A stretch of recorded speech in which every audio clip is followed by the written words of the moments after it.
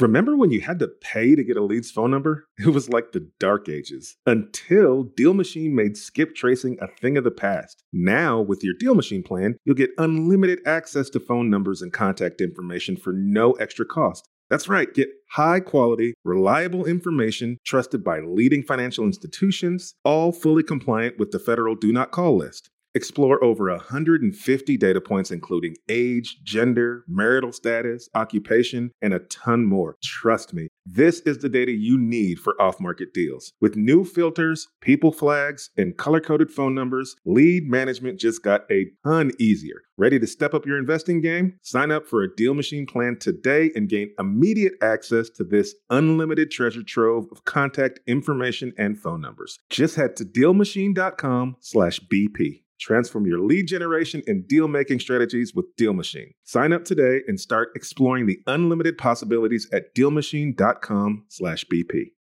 You're trying to close on your next rental, so why is your insurance company dragging its feet? With long lead times and never-ending paper forms, it's no wonder it takes forever to finally get a policy. Modern investors deserve better. They deserve Steadily.com. At Steadily.com, you'll get fast, affordable landlord insurance available online 24/7 in just a few clicks. You can even get next-day coverage, which takes just minutes, by the way, to obtain. And you can do it all from your phone. Steadily was founded by landlords who created insurance products tailored to the unique needs of this industry. It's their sole focus, and that's why landlords nationwide consistently rate them 4.8 out of 5 stars. So whether you've got a single-family, short-term, or multifamily portfolio, Steadily.com can secure the best coverage at the best price to protect your properties. Discover how Steadily can save you both time and money on your rental property insurance. Visit Steadily.com for a commitment-free quote tailored to your needs today. The dream of owning a vacation home can be daunting. From finding the best guests, to the maintenance, to organizing the cleaners after every guest day, with Vacasa, they make that dream into a reality. As a full-service vacation home management company with vacation homes in key destinations across the U.S., they know a thing about how to make owning a vacation home easy and profitable. On top of proactive property maintenance visits by professional local teams, a hospitality-driven booking platform, and around-the-clock support, Vacasa earns homeowners an average of 20% more revenue from their vacation homes. Vacasa is always thinking of ways to simplify the vacation home owning experience by putting your home to work for you. If you're looking to make more from your vacation home, work with the reliable property manager, and finally have peace of mind, partner with Vacasa at vacasa.com/biggerpockets. That's vacasa.com/biggerpockets. Welcome to the Bigger Pockets Money Podcast, FinCon Bonus Edition with Billy Hensley from the National Endowment for Financial Education. As an organization that's a foundation that's sort of adjacent to being a think tank, we want to help lead that level of dialogue. And it's not just about providing curriculum to teachers to use in the classroom or high quality information directly to the consumer. It's about how do we change our dialogue in this space so that we help everyone move ahead. It's time for a new American dream, one that doesn't involve working in a cubicle for 40 years, barely scraping by. Whether you're looking to get your financial house in order, invest the money you already have, or discover new paths for wealth creation, you're in the right place. This show is for anyone who has money or wants more. This is the Bigger Pockets Money Podcast. How's it going, everybody? We are recording live from the NEFI podcasting stage. Huge thanks to NEFI, the National Endowment for Financial Education, for sponsoring live podcasting at FinCon 19.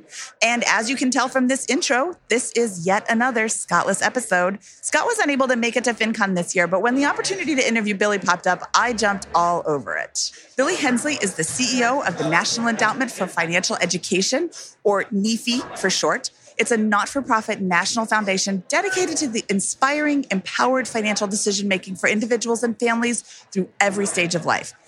As we say so frequently on this show, financial education in America is severely lacking, and NEFI is spearheading the efforts to change this. Billy, welcome to the Bigger Pockets Money Podcast. How are you today? I'm great. This is my first FinCon. It's not NEFI's first FinCon. We've been coming since the beginning. I know I've been talking to you guys forever. Yes, but it's my first time, and the energy is phenomenal. Well, welcome. I Thank really you. consider this my conference because I've been coming for 7 out of the 9 years, and it's just really amazing. I learn so much every time I'm here. Yes. So here on the Money Podcast, we interview people who are in various stages of their journey towards financial independence. And the overwhelming majority of people we talked to had to kind of figure it out on their own. They had no financial education from their parents, their school, or anyone else. So, of course, they mess things up. Schools are tasked with teaching more in less time, and parents are busier and busier. And I love your mission statement. It says, we envision a world where people make informed, thoughtful, and beneficial financial decisions that are aligned with their values so that they can enjoy better, more secure, and more satisfying lives. And I just cannot agree with this enough. So how can we start? Where do we start? When do we start? The earlier, the better. I mean, kids can understand concepts about exchange and understand the difference in needs versus wants at a very early age, probably as early as 3, but they understand things like money and so forth at 5. Why not start then? Yeah, why not? I have been trying to teach my children since birth, really. I'm a mom. My children are 12 and 9. And how can I help introduce financial education into their elementary and middle school curriculums? How do I approach the administrators? I don't want to come across as that mom that's crazy. She's always demanding and she's asking all these things, but I really want them to know that I think this is really important. I mean, I've been blogging about money for 7 years. It's kind of a passion. Yes, of course. Well, the thing about education is, we know that teachers have a lot to do. There's a lot on their plate within that very narrow time frame that they have. And so we don't want to approach this from the point of view that we're saying, hey, take off something else, but how do we incorporate this into the broader curriculum? And I think it's a very simple answer to your question, but ask the teachers the best way that they can see. Where do they see the opportunities for improving this? Because we know, based on research that we have funded, that teachers think this is highly important. 90% of teachers think that this topic should be required for kids to graduate from high school. And so how do we find opportunities to build on what's already mandated? Or if there's a separate mandate, how do we incorporate that and draw and build on other topics that are already being taught? So you think that we should go directly to the teachers as opposed to the administrators themselves? I don't think it has to be either or. I think you understand the nuances of your local school. And is your school a bottom-up school, like meeting grassroots, where a group of parents will go into a PTA meeting and talk about the importance of money management and the financial life and practical skills that they can learn? Or is it the kind of school district where if the superintendent says, hey, this is important, most folks jump in and say, okay, let's do it. Understand the local nuance. Okay, that's a good tip. Okay, thanks. You released an article called Mandates Matter When It Comes to Borrowing for College, which basically says that students in states where there is a financial education requirement to graduate from high school make smarter financial aid decisions in college. So, clearly these financial mandates don't work, right? These mandates are only currently in 19 or 20 of 50 states, right? Yes, that is correct. Yes. Okay. So how do we get them in all 50 states? Do we want them in all 50 states? NEFI is pro-mandate, right? Yeah, we are pro-mandate. And I will say with a couple of caveats. So not all mandates are created equal. So you may have a state mandate that says you should teach personal finance or it should be part of another class, but the teachers aren't given the resources or the training they need to be able to learn a new topic area to cover in the classroom.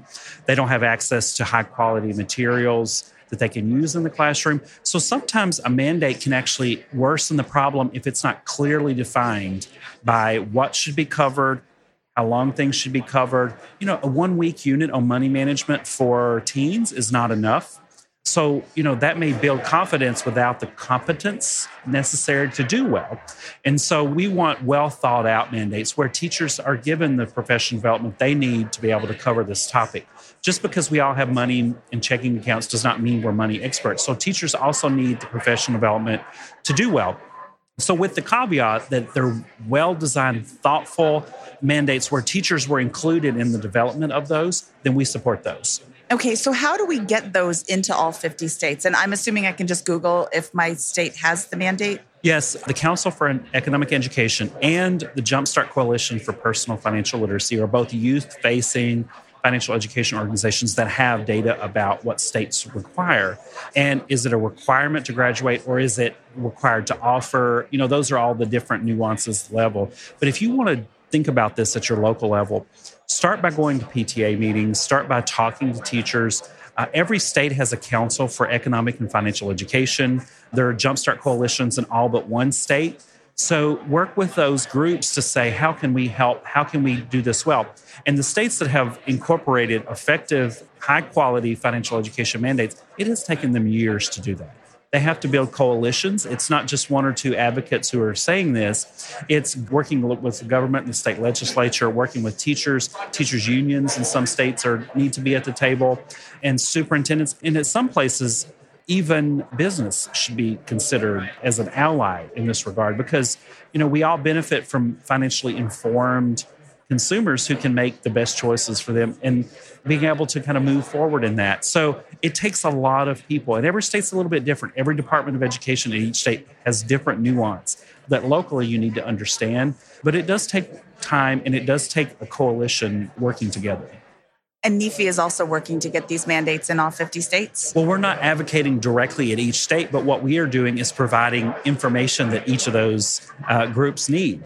So data on effectiveness, like the better borrowing. I mean, what we hear constantly in the news when it comes to borrowing a bit for young adults is student debt. And we have funded a study that looks at that and shows that high-quality financial education, people make better borrowing decisions when it comes to financing college. So providing data like that and helping people have the talking points and the resources that they need. But NEFI doesn't directly go knocking on the doors of the state legislatures, but we empower those who do that with quality information. Okay, is there anything else you would like to share about NEFI or your message or your mission before we move on to our famous four? Sure. There's a lot of misconceptions when it comes to financial education. There are people out there, probably none of them are listening to your podcast, but there are people out there who say financial education doesn't work. People aren't smart enough or the landscape is too complicated. And when you put 100% of the burden on financial well-being on a class you took as a junior in high school or as a seventh grader, you're probably not going to be as effective as you thought. So we're trying to define this ecosystem within which we all exist. Part of that is financial information, financial education, helping people make better behavioral choices.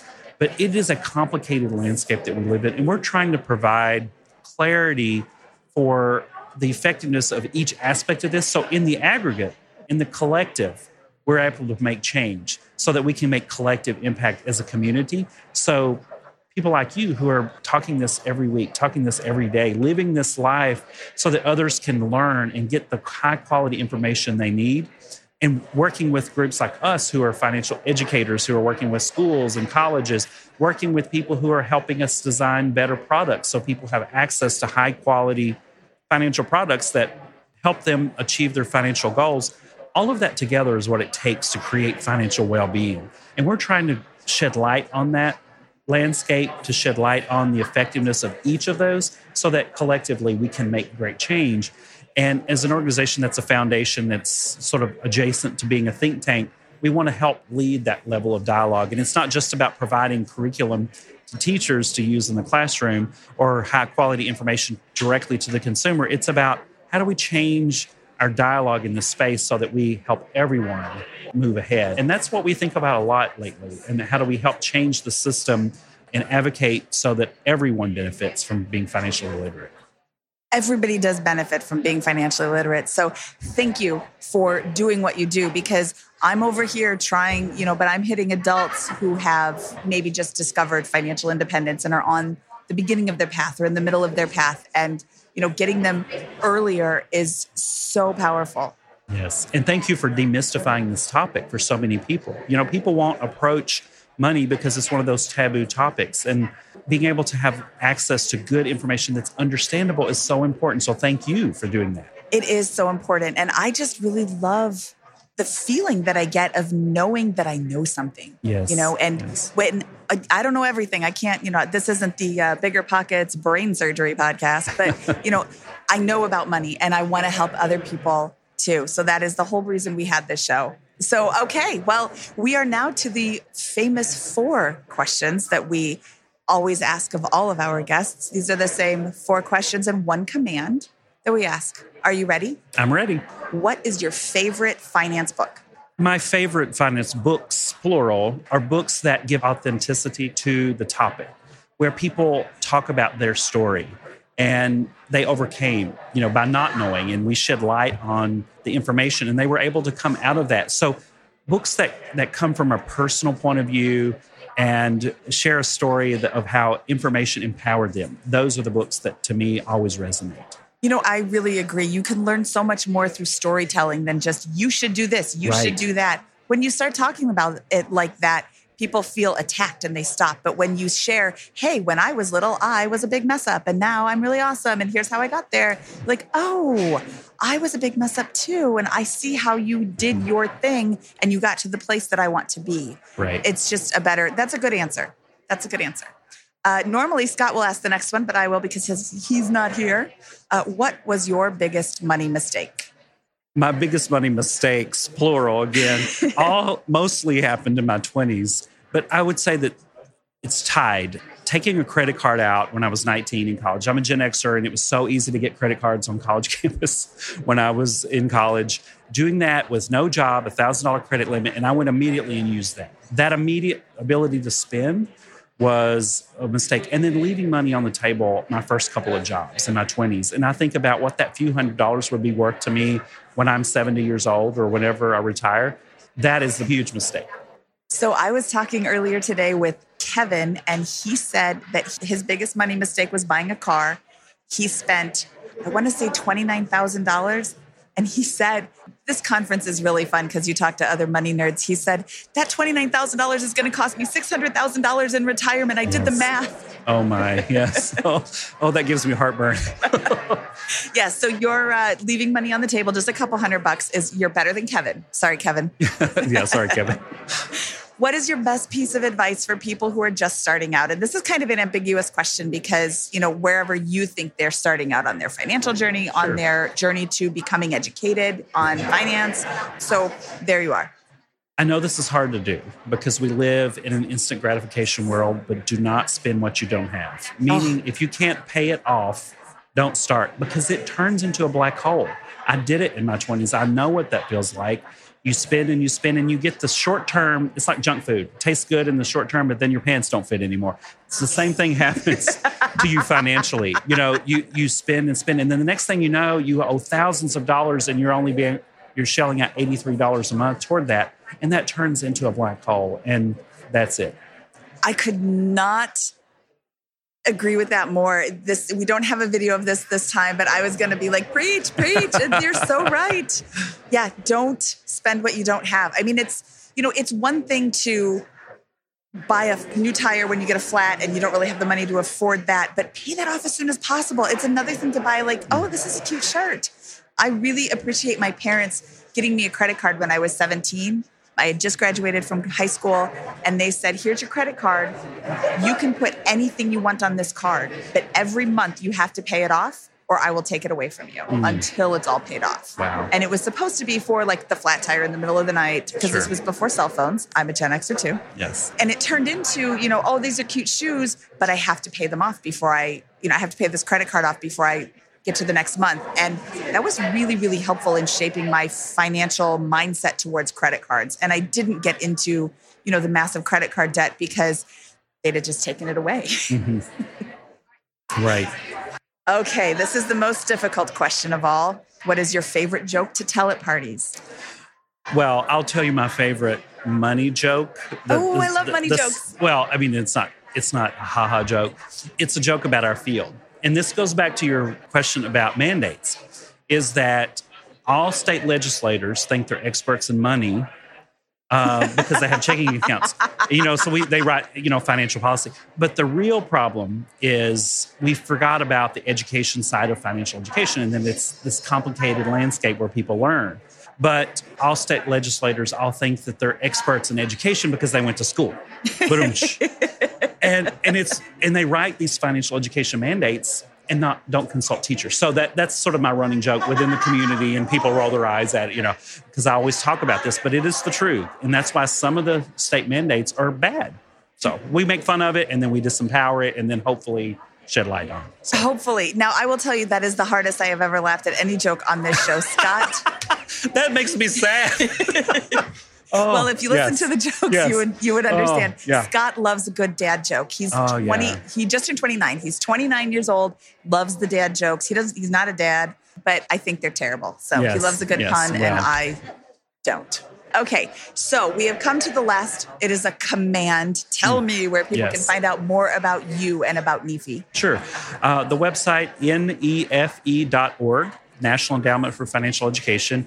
That's where you're going to find data and talking points to make the case for, you're going to go to your teachers and your kids' school and say, look what's going on here. How can we help kids learn? So you're going to get data there. You're going to learn about our websites. We have teacher resources. We have adult learner resources so people can learn about the topic. And we also do polls and the fingerprint on things and looking at, are you cheating on your spouse with money and things like that. So if you want to learn about those topics, go to nefe.org, and that's a good episode.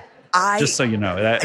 No, I just made a face. I'm like, I can't believe somebody would, this is my bias, but I believe in being completely honest with my husband, and he better be completely honest with me. Yeah. And just cheating on your spouse. I actually read a book once where the woman said, I would hide receipts from my husband. I would hide things from my husband. That is very common, and we have data on this, a national poll. We do it every other year, and it's getting worse. Oh, my goodness. The don't numbers do that. are, If you're listening, don't lie to your spouse about money. They always find out.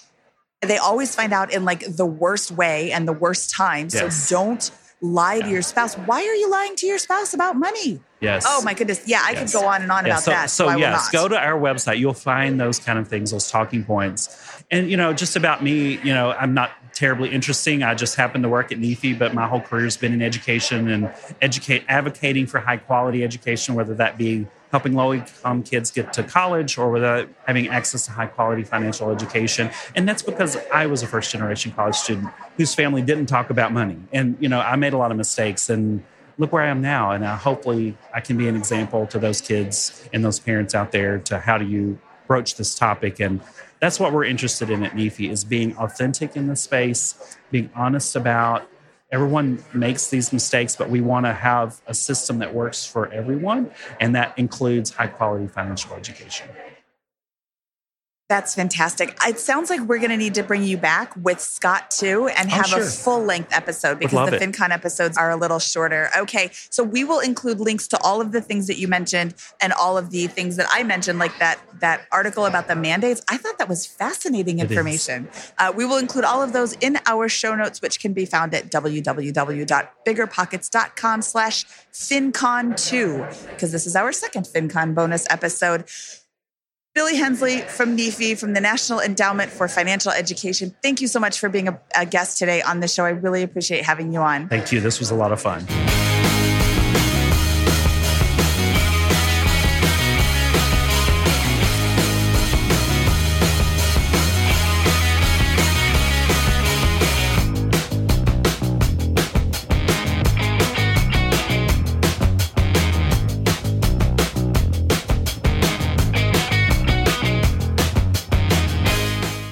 The market is changing, and finding your way can be tricky. Rates shift, headlines whirl, but your goal hasn't changed. You want financial freedom, and the best investors know it's not about timing the market, it's about time in the market. If you're ready to get into real estate investing or take it to the next level, finding an investor-friendly agent is your next step. With the BiggerPockets Agent Finder, you can find the right agent in minutes. Just head to biggerpockets.com/deals. Enter a few details about what and where you want to buy, and boom, instantly matched with an investor-friendly agent who fits the bill. These local market experts can help you navigate the neighborhoods, analyze the numbers, and take action with confidence once and for all. This free resource is only available at biggerpockets.com/deals. Get an agent, get the deal, and get closer to financial freedom at biggerpockets.com/deals. That's biggerpockets.com/deals to find your investor-friendly agent today. The content of this podcast is for informational purposes only. Past performance is not indicative of future results, and all host and participant opinions are their own. Investment in any asset, real estate included, involves risk. Use your best judgment and consult with qualified advisors before investing. Only risk capital you can afford to lose. BiggerPockets LLC disclaims all liability for direct, indirect, consequential, or other damages arising from reliance upon information presented in this podcast.